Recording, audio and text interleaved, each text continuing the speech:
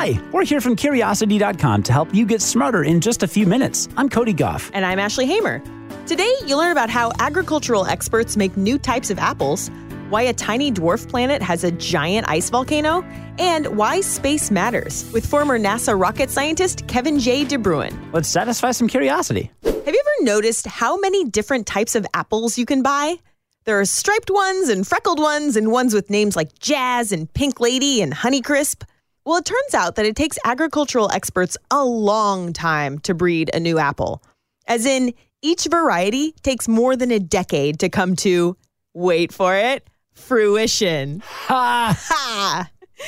In fact, the Honeycrisp apple took more than 30 years to create. So let's talk apple breeding. When breeders want to cultivate a new apple, they're usually after specific traits like juiciness, hardiness, or overall flavor. If they want to create a tasty apple with red instead of white flesh, for example, they'd start with an apple that already has red flesh, but for whatever reason doesn't have the other qualities they're after. Then they'll cross that apple with a different apple that does have the traits they're looking for by pollinating one variety's tree with pollen from the other. And that pollinated tree will produce apples that have seeds that will produce a new kind of apple, hopefully with the right traits of each parent. That process happens on a massive scale, often many times over. Tens of thousands of those seeds are planted, and 4 or 5 years later, they produce fruit that breeders look at to find the highest quality apples from the crop. They repeat the crossbreeding process until they get what they're going for. But the journey isn't over yet.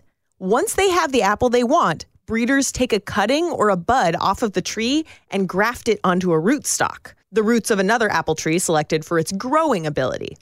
It could take 10 years to get to this point, and even then, breeders might find something about the apple that makes it unsuitable for mass consumption. So the next time you bite into a delicious apple, remember that every bite has decades of history behind it. Want to hear the weird story of a giant ice volcano on a tiny planet? Of course you do! So let's talk about the dwarf planet called Ceres. It's the largest object in the asteroid belt between Mars and Jupiter, but it's not exactly huge. Ceres has a circumference of a little less than 2,000 miles, or just under 3,000 kilometers. For perspective, if you took a road trip down the east coast of the United States, the same distance on Ceres would mean you've circled almost the entire planet.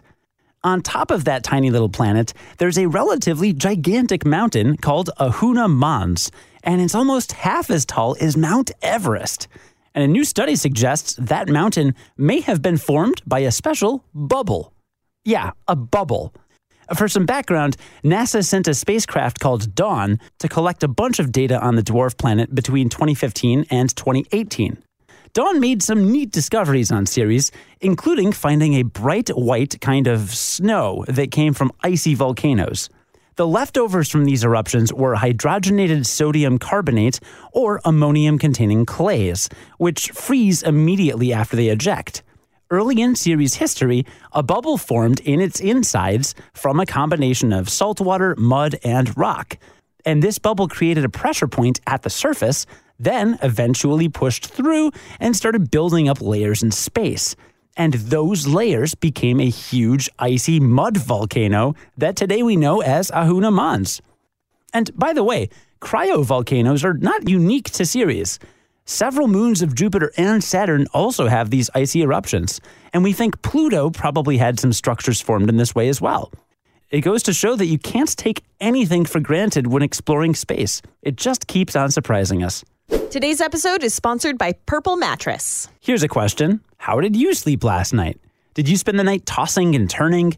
I know I have in the past, and losing sleep is no fun. The quality of your sleep affects the quality of your daily life, and if you are struggling to get a good night's sleep, you've got to try a Purple mattress. The Purple mattress will probably feel different than anything you've ever experienced.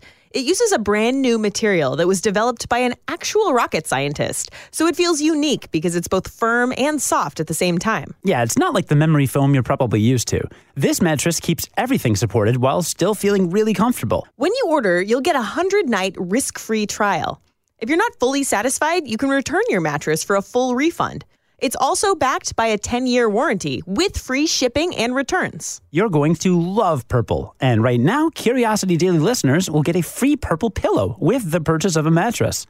That's on top of all the great free gifts they're offering site-wide. Just text CURIOUS to 84888. The only way to get this free pillow is to text CURIOUS to 84888. That's CURIOUS to 84888.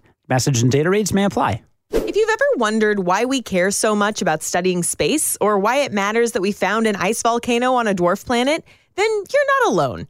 We get plenty of questions on social media wondering why space is so important. That's why we got in touch with today's guest, a scientist and space educator who has some pretty great insights into why we need space. Here he is.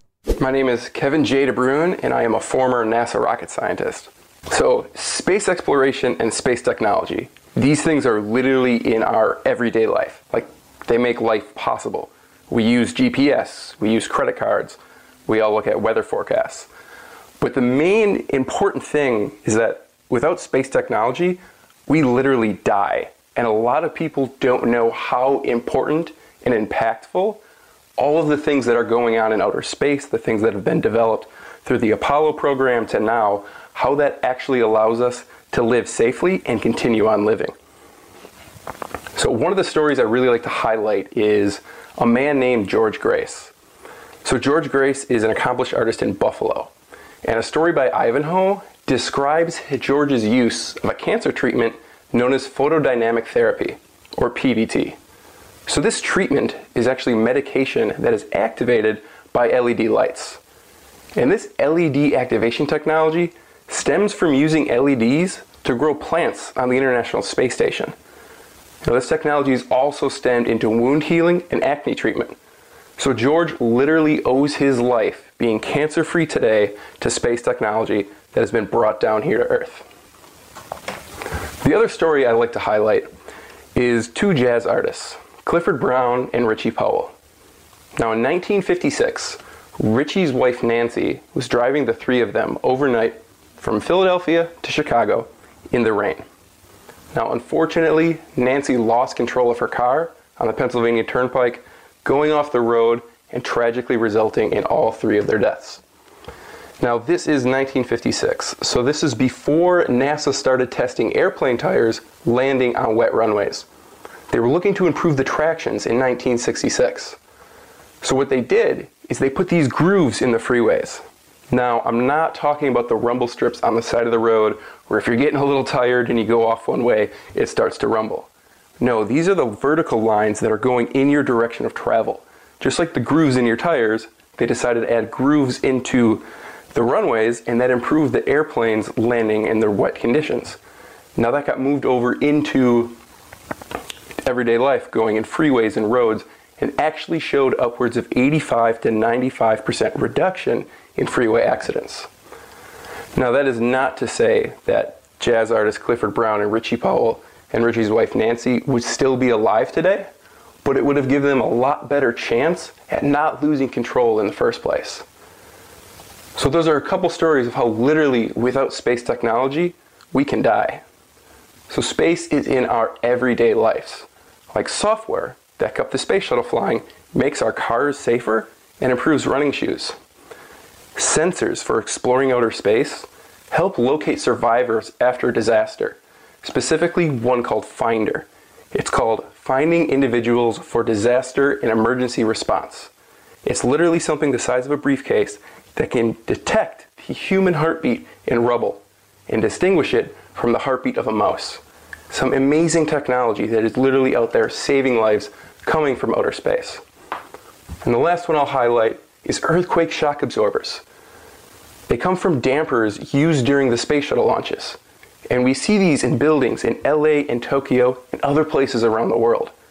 So we can literally have earthquakes that would tear down buildings, but because these shock absorbers were put in from space shuttle launches, the buildings are able to maintain their structure. Literally without space, we die. Again, that was Kevin J. DeBruin, a former NASA JPL rocket scientist and space educator, and former contestant on American Ninja Warrior. Yeah, he's super smart and super jacked. I have personally watched him climb a rock wall, and yeah, it's no joke. Hashtag squad goals, am I right? Anyway, you should follow Kevin on Instagram at Kevin J. DeBruin. He also recently gave a super awesome TED Talk about the topic he covered today, so check that out if you want to hear him get into even more details. We'll put links to all that and more from Kevin in today's show notes.